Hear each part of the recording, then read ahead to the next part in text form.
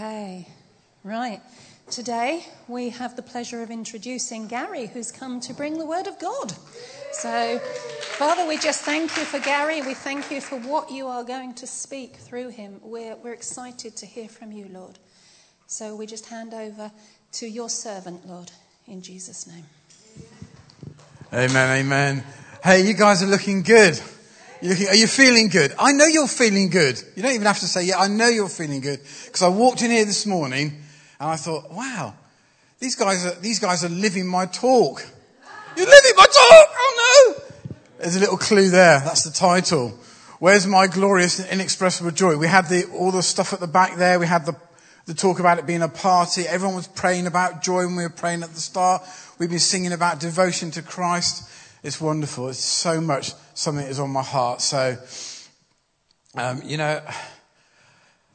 so glad you're getting a new building, or it looks likely that you're going to get a new building. That is so glad. And when I come here and I see what's in your hearts, and I see the joy that's there, and I see the excitement that's there, and I see the outreach that is in your hearts, and I just like to think, what does God see? What does God see? God wants so many to be added to your number. God wants people to be blessed. God wants to work with you in bringing people into his freedom, into his life, the things we've been sharing about, the things we've been talking about. God wants to bring people in, and he wants to use you. So keep on seeking him, keep on loving him, keep on rejoicing in him, keep on dancing with him, keep on pursuing him and crying out to him for the people that you meet. Go out and meet the people. Go out and meet the people and make a difference to their lives. It is hard work. It's what I do all day, every day in my job, as most of you know, is meeting with broken people. But keep on doing good. Do not give up. But keep on doing good. Keep reaching out. And one day God will say, now is the time. And he will bring in the numbers. For me, in Maidenhead, God spoke to me a few years ago. And I had one of those little bartering sessions with God. You know, like Abraham did, and talking about Sodom and Gomorrah, and he was saying, how many people? How many people? Well, I was going sort of in the other direction, and God said to me, how many people do you want to see saved? How many people do you want to see added? And because that's the joy. The joy in what I do is when somebody responds to Christ. I love to see people being set debt free. I love to see their lives improving. That's good. That's really good. But the exciting thing is when their lives are changed and transformed and they are set free and they come into the joy that we know. And they come into the presence of God and they know their Saviour and they're brought into all the things and the promises that he has for them. That is the good news. And he said to me, how many do you want? I started praying. I said, Lord, I just want to see, 10? 10 would be good. You know, it's really hard because it's hard to put a number on it because I've seen people blessed. But I want, how many do you want to see saved where you can say, I helped in that situation? It's God that sets people free. It's God that saves people. It's not us. But you know, sometimes God works through us and we're the channel through which God works. So how many people? I've seen a few people, this and that and all the other. I want to see 10. I want to look around the church and go, 1, 2, 3, 4. I was instrumental. I was a part of that. I walked with God. I partnered with God in those 10 people. Not enough. Not enough. That's not enough.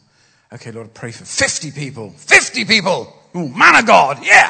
50 people. That'd be good, wouldn't it? It's not enough. Not enough. All right, Lord, I've got faith for 100 people. 100 people! Bring in 100 people, Lord. Not enough. Not enough. And he kept saying, not enough, not enough. Well, actually, I don't think that God had a number in mind, but I chickened out at 1,000. I chickened out. I thought, okay, Lord, I'll tell you what, I'm going to do a deal with you. I'm going to pray for 1,000 souls into the kingdom of God.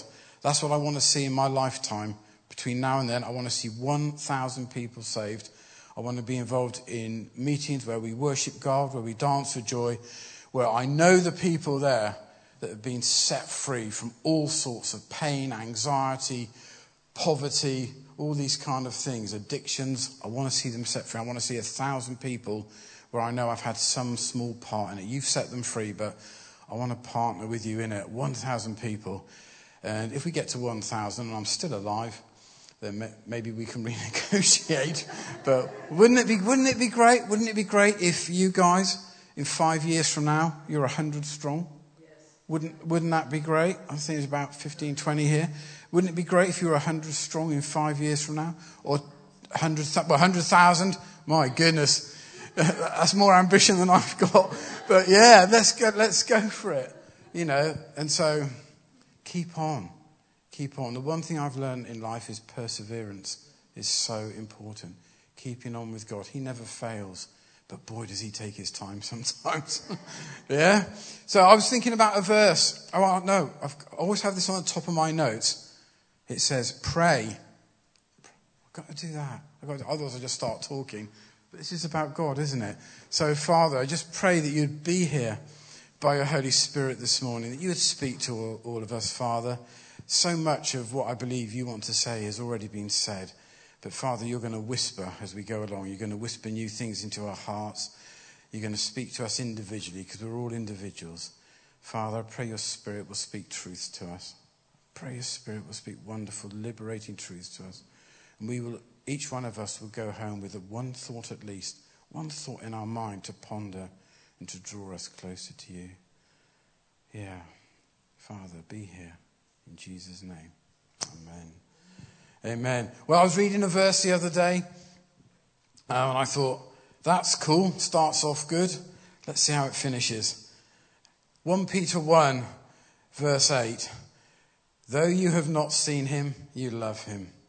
And even though you do not see him now, you believe in him and are filled with an inexpressible and glorious joy. Amen to that verse. But I don't know about you, but let's be honest. The first half of that verse, I'm claiming that. I am claiming that, yes. Of course, I don't see him. I haven't seen him face to face, eye to eye. But I definitely love him, yes. And I don't, even though I believe in him. I believe in him, yes. That is true. I suspect all of us in this room can claim that. We love him. We believe in him. And are filled with an inexpressible and glorious joy. Oh my goodness. Have you got the glorious and inexpressible joy? Is it bursting in you? Because I have to be honest, it's squeaking out of me a little bit. It's definitely there. I feel it now. I feel it as part of my life now. And it's definitely there. But I'm not sure that all of us all the time have got an inexpressible and glorious joy. So where is my inexpressible and glorious joy? God doesn't put things in and not mean them. That's what he wants for us. He wants us to be full of joy. He wants us to be dancing. He wants us to be singing. He wants our eyes turned to him, to be focused on him, to be looking to him all the time and thinking, yes, this is life. This is life in abundance. This is what he called me for. This is what he wants to do. This is how he has changed me. He's changed me. He's given me promises. He's going to see those lived out in my life. Then he's going to take me into eternity to be with him forever. That is exciting. That is an inexpressible and glorious joy. And that's what I want for me. That's what I want for you. That's what I want for every single person on the face of this earth. Be it a small, modest 1,000, be it a slightly more ambitious 100,000, be it 8 billion or whatever the number is now. God wants every single soul brought into his kingdom. And he wants us filled with an inexpressible and glorious joy. Because he knows how good he can be to us. And he knows how good he wants to be to us. And he wants to do it. He wants us to have that joy. Wow. So we are talking about joy today. And if you're not feeling joyful every moment of every day, this is not to condemn you. But it's about to say, if we see the story, if we understand who God is and what God is doing in our lives, then joy is going to start breaking out. It is going to start breaking out. When you realize who God is, you cannot help but smile. When you feel his presence with you, you cannot help but grin. You cannot help but lift your hands in worship. You cannot help but want to dance. Or if you're not so, you just shake it. That's all you can do. That's all you can do for God. Yeah, you want to dance. I was at a worship meeting on Friday. I tell you, it was my birthday this week. Yeah, woo! Somebody told me it was my Heinz birthday, 57. Apparently that's the thing, or it is now. And now I've told 20 people it'll start spreading till it's known worldwide. Everyone talks about that. Where did that originate from? It was this meeting. You were here when it happened. Okay, it was the Hines' birthday. And do you know, unbelievably and unexpectedly, I have been prophesied over at least, in 3 different sessions this week. Can you believe that? I went out to a prayer meeting on my birthday, which was Tuesday, and all of a sudden, they were prophesying over me. And it's the kind of prophecies you don't want to tell people about because they're kind of nice, you know. And God sees bits which I certainly struggle to see, and you would probably struggle to see in me, but it was wonderful. And then I went to a leadership team meeting on the Wednesday, and we do a thing in our leadership team in Maidenhead. Well, when someone's had a birthday in the previous week, there's cakes and there's stuff, and there's a singing of happy birthday, and then there's prayer, and they all started prophesying. Can you believe it? And they all started prophesying nice things, which was good, you know, it's better than the other way, I suppose. But they all started prophesying nice things. And they prophesied things that were in line with what I'd received on Tuesday. I'm thinking, oh my goodness, God, you're speaking to me. You keep saying the same thing through different people that were not connected to each other. They hadn't planned it. They were doing it. And then on Friday, because I go to quite a few worship meetings. And on Friday, I went off to a worship meeting. I go to all these worship meetings and no one knows who I am. Okay, no one knows who. Well, they kind of got a vague. You've been around a bit, haven't you? You keep turning up. There's no one from River Church there, so it's different regional worship meetings that I've hooked into a movement called Burn, and they were working with another church over in somewhere near Reading. I don't know, I was driving through all sorts of forest and woods to get there. I felt a bit spooky actually, but then I got there, and luckily there was God's people and there was some worship, so that was good. I had a brilliant time, and they had a band there, a worship band, whose gift was prophetic singing. Prophetic. So what they would do is they would take individuals and they would sing over them and they would prophesy in prayer and song. And they said, anybody who wants that at the end, the meeting's finished now, but we will do this ministry if you want it. You know, one thing I've learned in my life is stop praying for other people if you're not going to be prayed for yourself. I mean, I'll do this in Maidenhead every week. If the prayer team, we have a prayer sort of ministry, they sit in the corner, prayer place we call it. And if you want prayer, you can go over there. So I have a look over every week. If no one's sitting there, I go over and say, well, pray for me. I want more blessing. You don't have to reach a certain status where you have a certain platform or something that people think, oh, you're sorted or anything. And you don't. Of course, that's rubbish. Of course you need prayer. Even if nothing's going wrong, I want prayer. I want blessing. I want it in abundance. I want more. I want extra. Come on, pray for me. Pray for me. And so I go and get prayed for. But these guys, so I said, I'm going to go and get prayed for. I'm going to get sung over. Not done this before. Let's go and get sung over. So I went there and I sat in the church. It's quite funny because they all sit in a circle around you and you're sat there. I am the humble Christian. Please sing and pray over me. And so you feel very small. But so I thought I'd get my own in. I prayed a blessing of anointing on them first and asked that God would anoint them to say good things to me. So that was so I thought we'd get a bit of a thing going on, between us. So... And they prophesied. They started prophesying all the it was amazing. They were prophesying over me things I'd been making jokes about that week. I've just been making jokes about my life. And I'm because I'm a dad, I'm good at dad jokes and things like that. And I say the same things repeatedly. I mansplain a lot, and do that kind of stuff. So I go on and on and on and on. And my wife and kids are always going, not again. Goodness sake. How many times has he trotted that out and smiled as though it were new? But I've been doing these jokes about myself that week. And these guys then started prophesying over me the same stuff. And it was good. And they started bringing up verses that other people had prophesied over me. They started bringing up some of my favourite lines that I speak in church. I thought, oh my goodness, I was crying. I was in tears. I said, I'm sorry, but you've hit the nail on the head and God is speaking to me. So we want an abundance and a blessing. It'd be good if I got on with this, wouldn't it? So, do you know, when I was thinking about this verse, I want to read it. I'm going to read the passage that it's in. Okay, this is from 1 Peter 1. Praise be to the God and Father of our Lord Jesus Christ. In his great mercy, he has given us new birth into a living hope through the resurrection of Jesus Christ from the dead, and into an inheritance that can never perish, spoil, or fade. This inheritance is kept in heaven for you, who through faith are shielded by God's power until the coming of the salvation that is ready to be revealed in the last time. In all this you greatly rejoice, though now for a little while you may have had to suffer grief in all kinds of trials.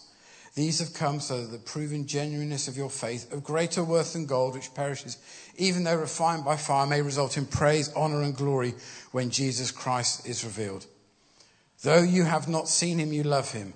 And though you do not see him now, you believe in him and are filled with an inexpressible and glorious joy. For you are receiving the end result of your faith, the salvation of your souls. So that was the passage God led me to, and I've given the key verse in there. But I was thinking about it. I was thinking, well, how do you get joy? How do you get joy? Why is it that we can love Jesus, we can be committed to him, we can give our lives to him, and yet so many of us don't have joy? And I thought, well, what causes joy? And I thought, I have to keep this simple because I'm a simple person. I thought, it's when you've got love and hope combined, isn't it? It's love and hope. When you know you're loved and when you know it's only going to get better and better, that makes you want to dance. That's joy. It's knowing those two things together. So the first ingredient, next slide, please. My slides are very boring. I just have little notes to keep me on track, you know. So you won't get a lot of information from the slides, but hopefully that's love. The first ingredient in this mix is love. How do we get to love? How do we get to experiencing love? Well, we love him because he first loved us. John tells us that. It's so important to know that God is a God of love. You know, and Paul wrote about it in many of his letters. And one of my favourite passages about love is in Ephesians. So I'm going to read to you. This is what Paul said to the Ephesians. You'll know these verses. You'll know these verses, definitely.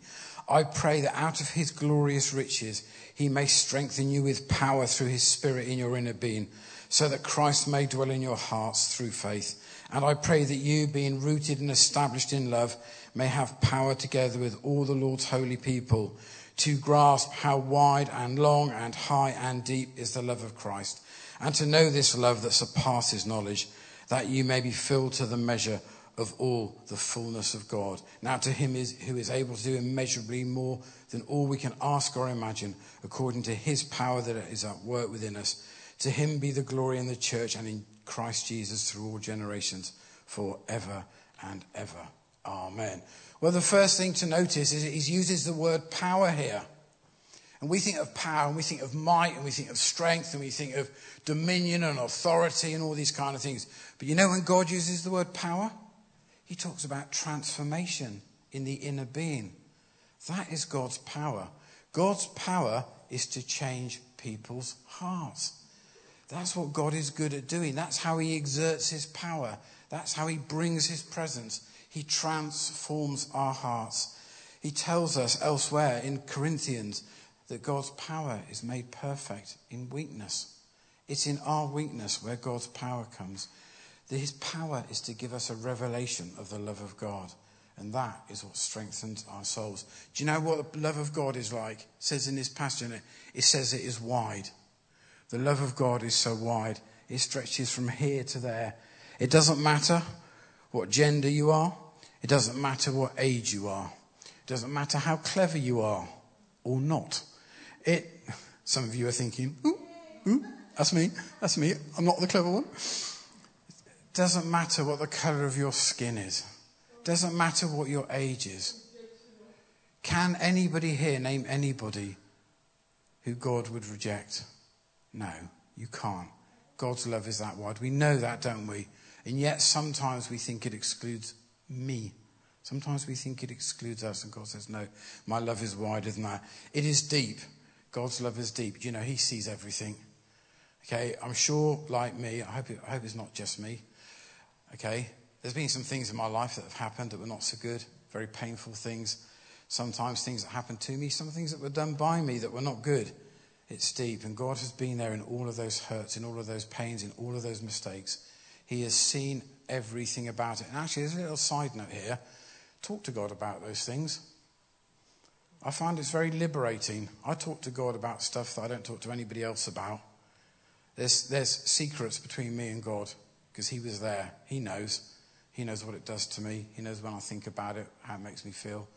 And there'll probably be things like that in your lives as well, I expect. There are things. Talk to God about it. He knows. Even the temptation and the sin and all that stuff. Talk to him about it. It's deep. He's seen it all. And yet his love still reaches us. He still loves us. He still cares for us. It's long. It lasts a lifetime and it lasts beyond into eternity. His love never fails. It never gives up. You're thinking, oh, there's a song for next week. When we love as people, there's often a limit.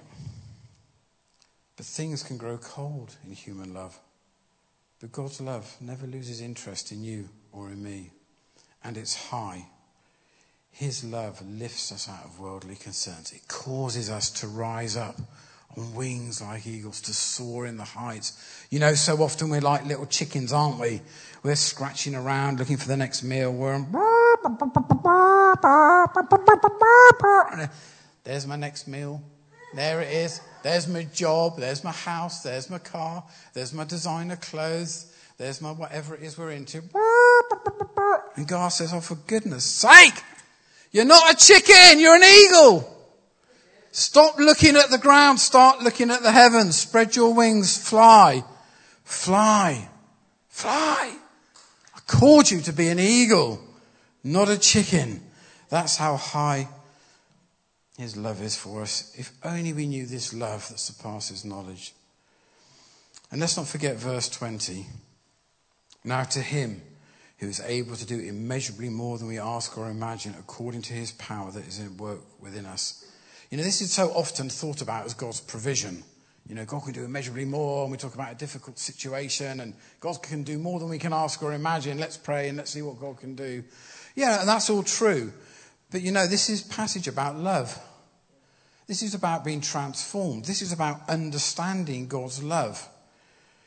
He can do immeasurably more than we can ask or imagine, according to his power that is at work within us.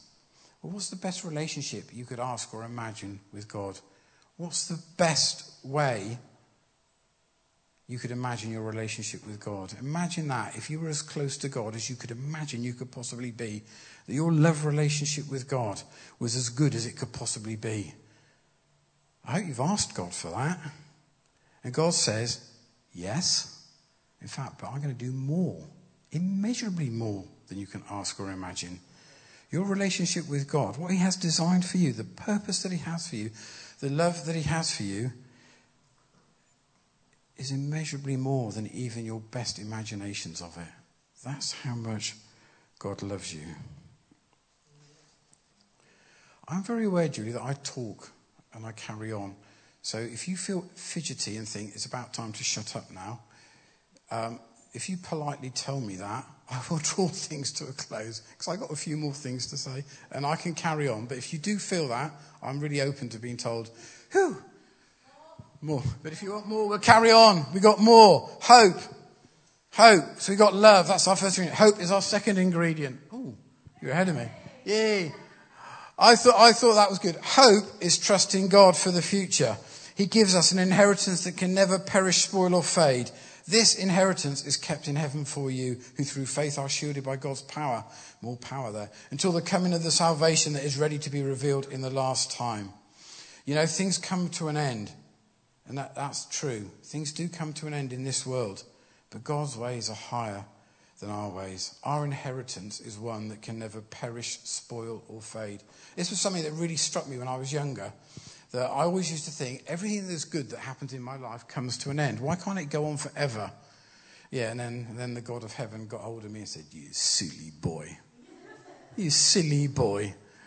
I last forever. My love for you will last forever. My kingdom lasts forever. My hope lasts forever. Your relationship with me will last forever. It will not perish, spoil or fade. You know, somebody said to me in Maidenhead the other day, it really annoyed me actually, really annoyed me. So I get a bit angry, get a bit angry about it. So he said, as we grow as Christians, you know, we're all excited when we meet Jesus. But then as we mature, we calm down a bit. And we have a more measured approach. This guy's 30 years younger than me, and he wants to have a measured approach. Oh my goodness. I go, no, we've got to dance, got to sing. Come on. This is not a love that fades or spoils or perishes. This is a love that grips your heart and takes you day by day into the next thing and the next thing and the next thing. And we keep going and it gets better and better and better and better. It's like a love affair that never ends. Yeah?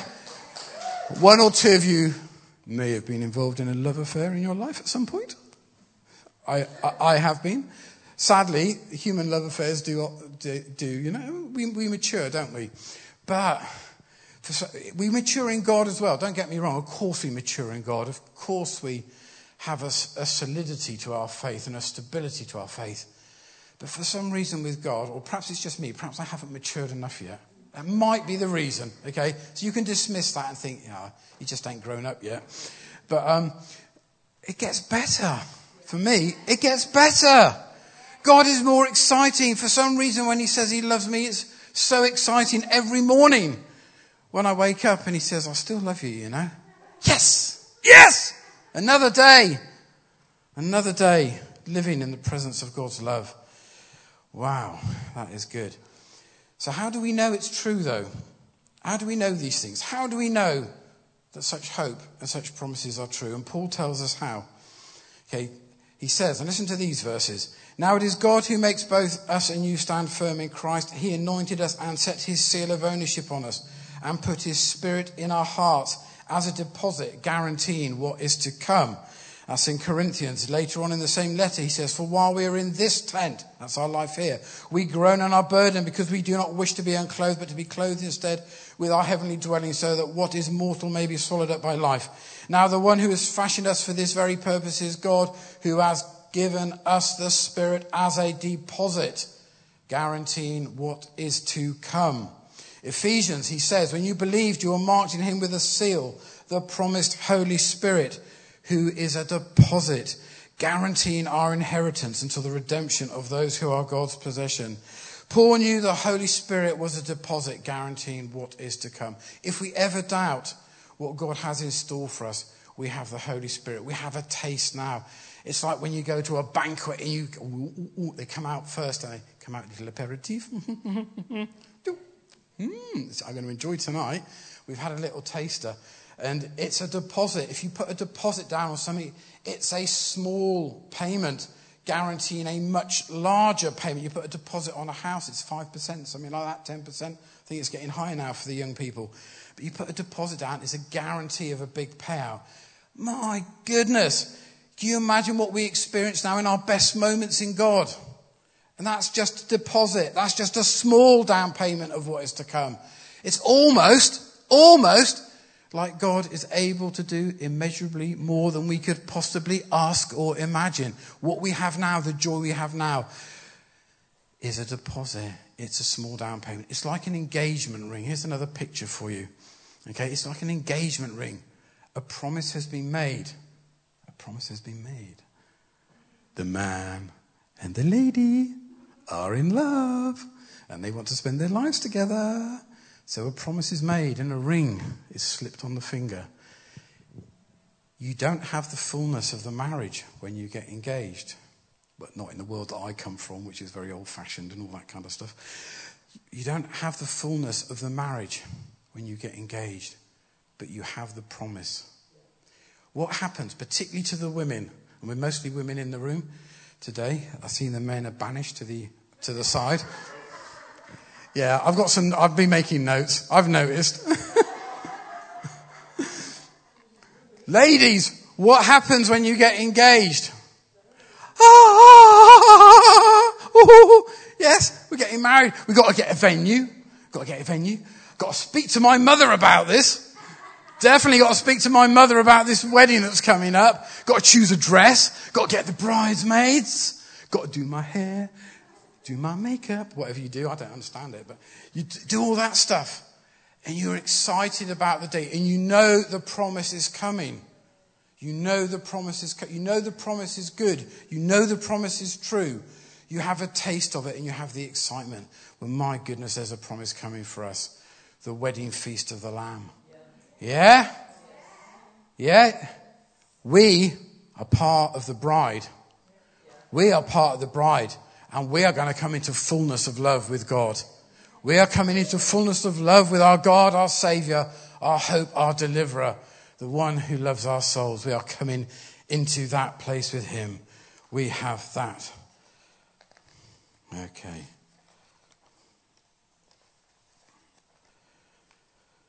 We're still good. We're still good. Let's go on to the next one. Turning the ingredients into a meal. We've got 2 ingredients. We've got love and hope. So what comes next? We've got to put these 2 things together. We've got to find a way. Back to our passage from 1 Peter. In all this you greatly rejoice, though now for a little while you may have had to suffer grief in all kinds of trials.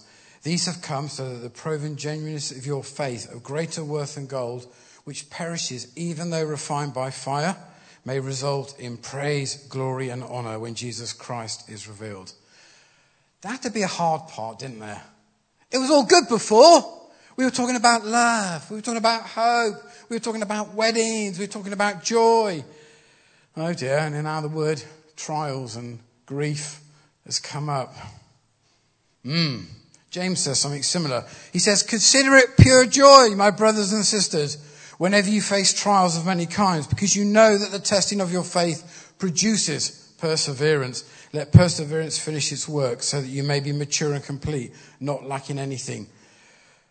We face trials, don't we, and suffer grief. Why? Why? Why couldn't we just have the love and the joy bit? Wouldn't that be nice? Yeah, I'm happy.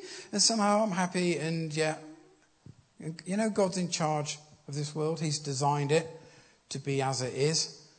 So why that bit? Why couldn't it just be more joy and more excitement and more blessing and all these things in abundance? Why is it we have that? You know, it's those difficulties and those trials and those situations that draw us to God. It's a way, sometimes, of realising that we could love him a bit more, we could depend on him a bit more, we could trust in him a bit more. Sometimes, God uses these trials to show us there's something else he's got for us. There's a better way, there's a higher way, there's a deeper way with him. Sometimes it's just a way to demonstrate his love in a hurting world. So there's two kinds of griefs that we face. Sometimes it's grief that is just to glorify God and to show what God has done. Do you know, I'm so embarrassed by this sometimes. I've got to control myself. When people have a go at me, and sometimes people have a go at me, I've had people shout in my face before. They not liked something or something. And I've been relatively innocent in all of some of these situations.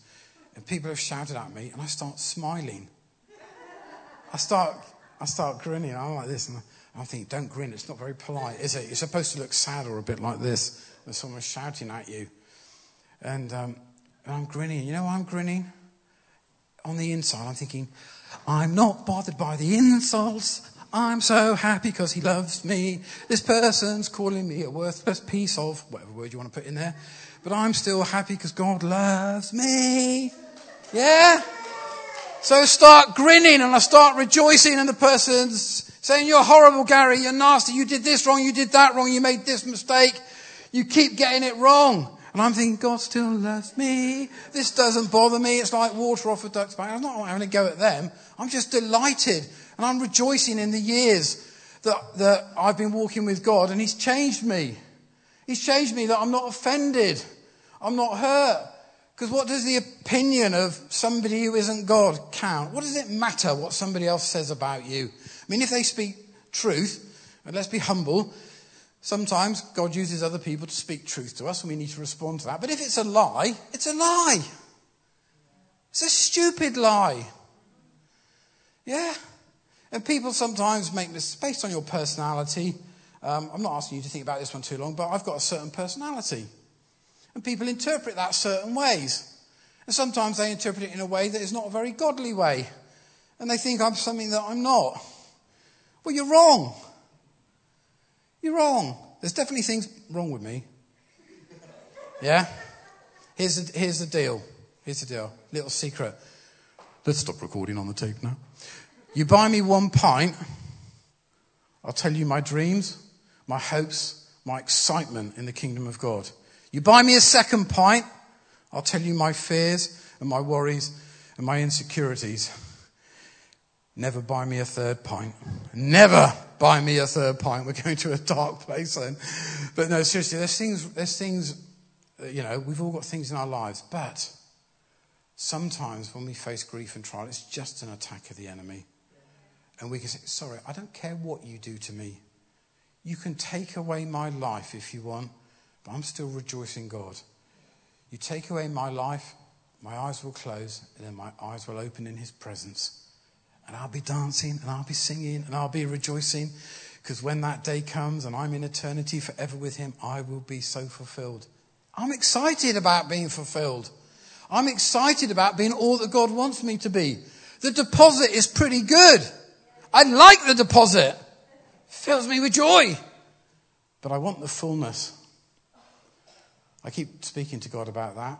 What do you want me to do? Is there more for me to do? As soon as you've run out of things for me to do, as soon as I make no difference anymore, I am not retiring here on earth. I am not retiring on earth. I'm going to keep working in the kingdom, for the kingdom, lifting up the name of the King. And I'm going to get better and better and better and better in him. And when it's over, can I go quickly, please? I'm not going to sit here waiting. I'm pursuing God now. I'm going to pursue God then. I'm not going to wait around. I'm going to live my life for him. Sometimes it is for us to realise what God is doing in us, what he's doing in us. You know, when God speaks to us, when he first meets us, let's imagine we're over here. So this is me over here, minding my own business, leading my life, slightly discontent, but hey, and God steps into my life. He says, Gary, I love you. Come on a journey with me. And I say, yes and amen. This is exciting. Gives me a hug. And it's wonderful. And we fall in love with Jesus for the first time. And it's brilliant. But you know what?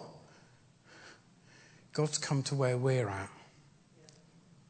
He's like that. God is really good. But you know where God's at? And he's come on a journey to meet you and me. And he embraces us where we're at. And he puts his arms around us. And it's all good. We're having a party. And then God, he wants to go there. That's where he wants to go. Hey, Gary,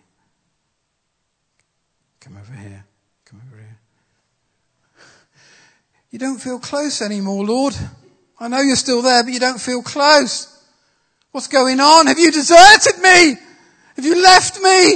Am I on my own? You foolish boy. I'm just here. You just need to take a step towards me. In the arms of my Saviour once more. It's party time. It's party time. Me and God are really close. Yeah?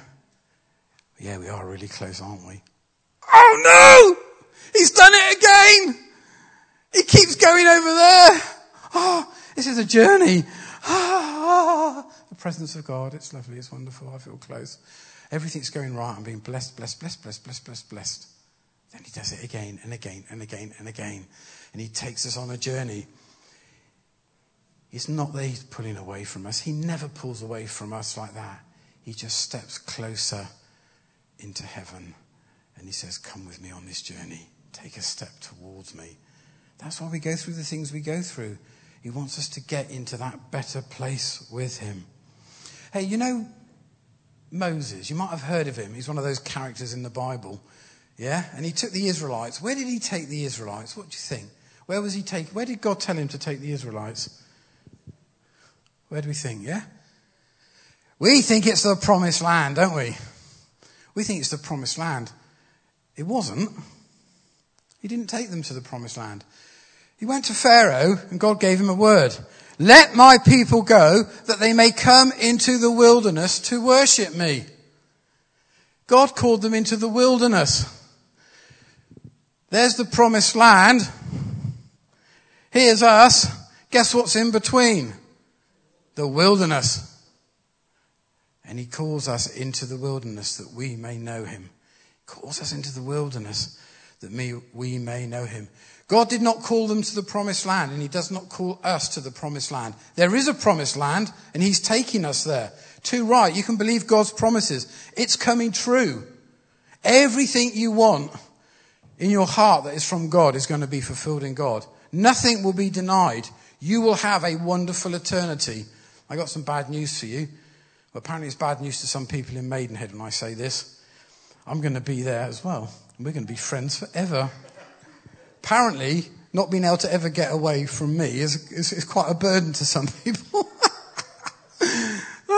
We've decided that God prepares large mansions now, and you can shut the door. You can keep out the irritatingly happy ones, apparently. But he calls us into the wilderness to worship him and to know him. He wants us to know the promise maker, not the promise. If God takes you straight into the promised land, it becomes a place of idolatry. You start worshipping the blessing. You're meant to worship God. You're meant to worship God, not the blessings. He gives you the blessings. He wants to bless you. Of course he wants to bless you. He wants to pour out great things in your life. But he doesn't call you to blessing. He calls you to worship. He calls you to love. He calls you to a relationship. Go and meet God in the wilderness. And God will lead you to the promised land.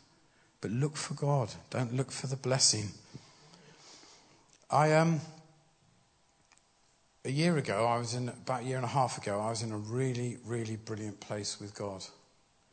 And I prayed some prayers. I was driving in my car down to Wildfires. It's not this year, but the year before. And I was driving there, and I was having a great time. I was worshipping. And I said, God, do with me what you want. I said, I want you to make the best of me that you can do. I really love you. I want you to make the best of my life that you can. Take me on a journey with you. And I know I won't like it. So whenever I am struggling and resisting you, just ignore me and carry on. I'll give you permission to do that, even though I won't like it in the moment. So I prayed that prayer. And God answered me, and he said to me, oh yeah, and the other bit I put in it was, I said, Lord, I know to love you is to obey you. Are there any commands you want me to obey? And he said, yeah, I'm going to answer your prayer. And let's start with the first commandment. You shall have no other gods before me. You shall have no other gods before me. I thought, that's a strange one to give me. And over the last year, until about 3 months ago, God then took me through a process which was so painful. It was showing me the things that I loved more than him, or the things that were important to me. And I won't go into all the details, but I saw my own insecurities, I saw my own needs, my own attempts to try and fulfill those needs, my own hurt and my pain. And I've probably in the last year, until about 3 months ago, I probably was in tears at least 3 times a week, just struggling with the pain of my own emotions and feelings and hurt over things, and realizing that some of the things I wanted for my own life were never going to happen. They were gone. And yet I had always kept a hope for those things to happen in my life. And so it's no big sort of tragic story about this event or that event, but it's about hope and ambition in things that weren't God. Having a false God, wanting something that God didn't. Well, I don't know what God wants in all this, but he wants me to know him and to love him and to put him first. And that was so painful. But in all of that, I remembered what I'd prayed, and I remembered that God said, I'll answer your prayer. And I knew in all that, and I was praying and crying and saying, God, this hurts so much. I cannot do this anymore. Oh yeah, I asked you to ignore me, rats. But let's keep going. Let's keep going. And I couldn't see an end to the pain I was feeling. I couldn't see an end to that hurt. And And then God ended it and he said, it's finished. You belong to me. I'm not claiming that I've got all the way there. Please don't mistake what I'm saying. I'm not claiming that for myself. But I'm claiming I did this. The next step in the journey, I got a little bit closer to him. So I'm going to finish with one verse now. I hope we're still okay. Yeah, one little verse to finish. Okay, this came to me the other day. It's Galatians 5, verse 1. It is for freedom that Christ has set us free. Well, I know that verse. We all know that verse. It sounds good. But to me, there's too many uses of the word free or freedom in there. Because isn't that a bit obvious? It was for freedom that Christ has set us free. Well, yeah. It's kind of stated in Christ has set us free. That's what I thought. You may already understand this better than I did until a few weeks ago. What does that mean? Well, I had this picture. That's the one. You guys are good here. They're good. They know when to press the button. It was for freedom that Christ has set us free. I got this idea of a prison cell. Okay? And we've all been prisoners to certain things, haven't we? We've all been locked up with certain things. And when Christ sets us free, what he does is he unlocks the door. He unlocks the door to the prison. You can see there, the door is being unlocked. That's Christ. Christ has set us free. But what's he set us free for? It is for freedom that Christ has set us free. Our job is to walk out the door. Our job is to walk into freedom, into the great unknown, beyond. When people come out of prison and they've been there all their lives, they don't know what the world is like out there. It may have changed from when they were young. It may be completely different. They may have nothing. They may own nothing. They may have nothing. They have got to find a new life for themselves. And it is quite scary and people get institutionalized. But it is for freedom that Christ has set us free. So my encouragement to you today is whatever it is in your life, he has opened the door. And he says, come and explore with me. Come and dance with me. Come and find new worlds with me. Come and find hope with me. Come and find life with me. It's for freedom that I have set you free. Amen. Amen. Bless you. Thank you. Yeah, thank you for that word. Isn't God amazing? Because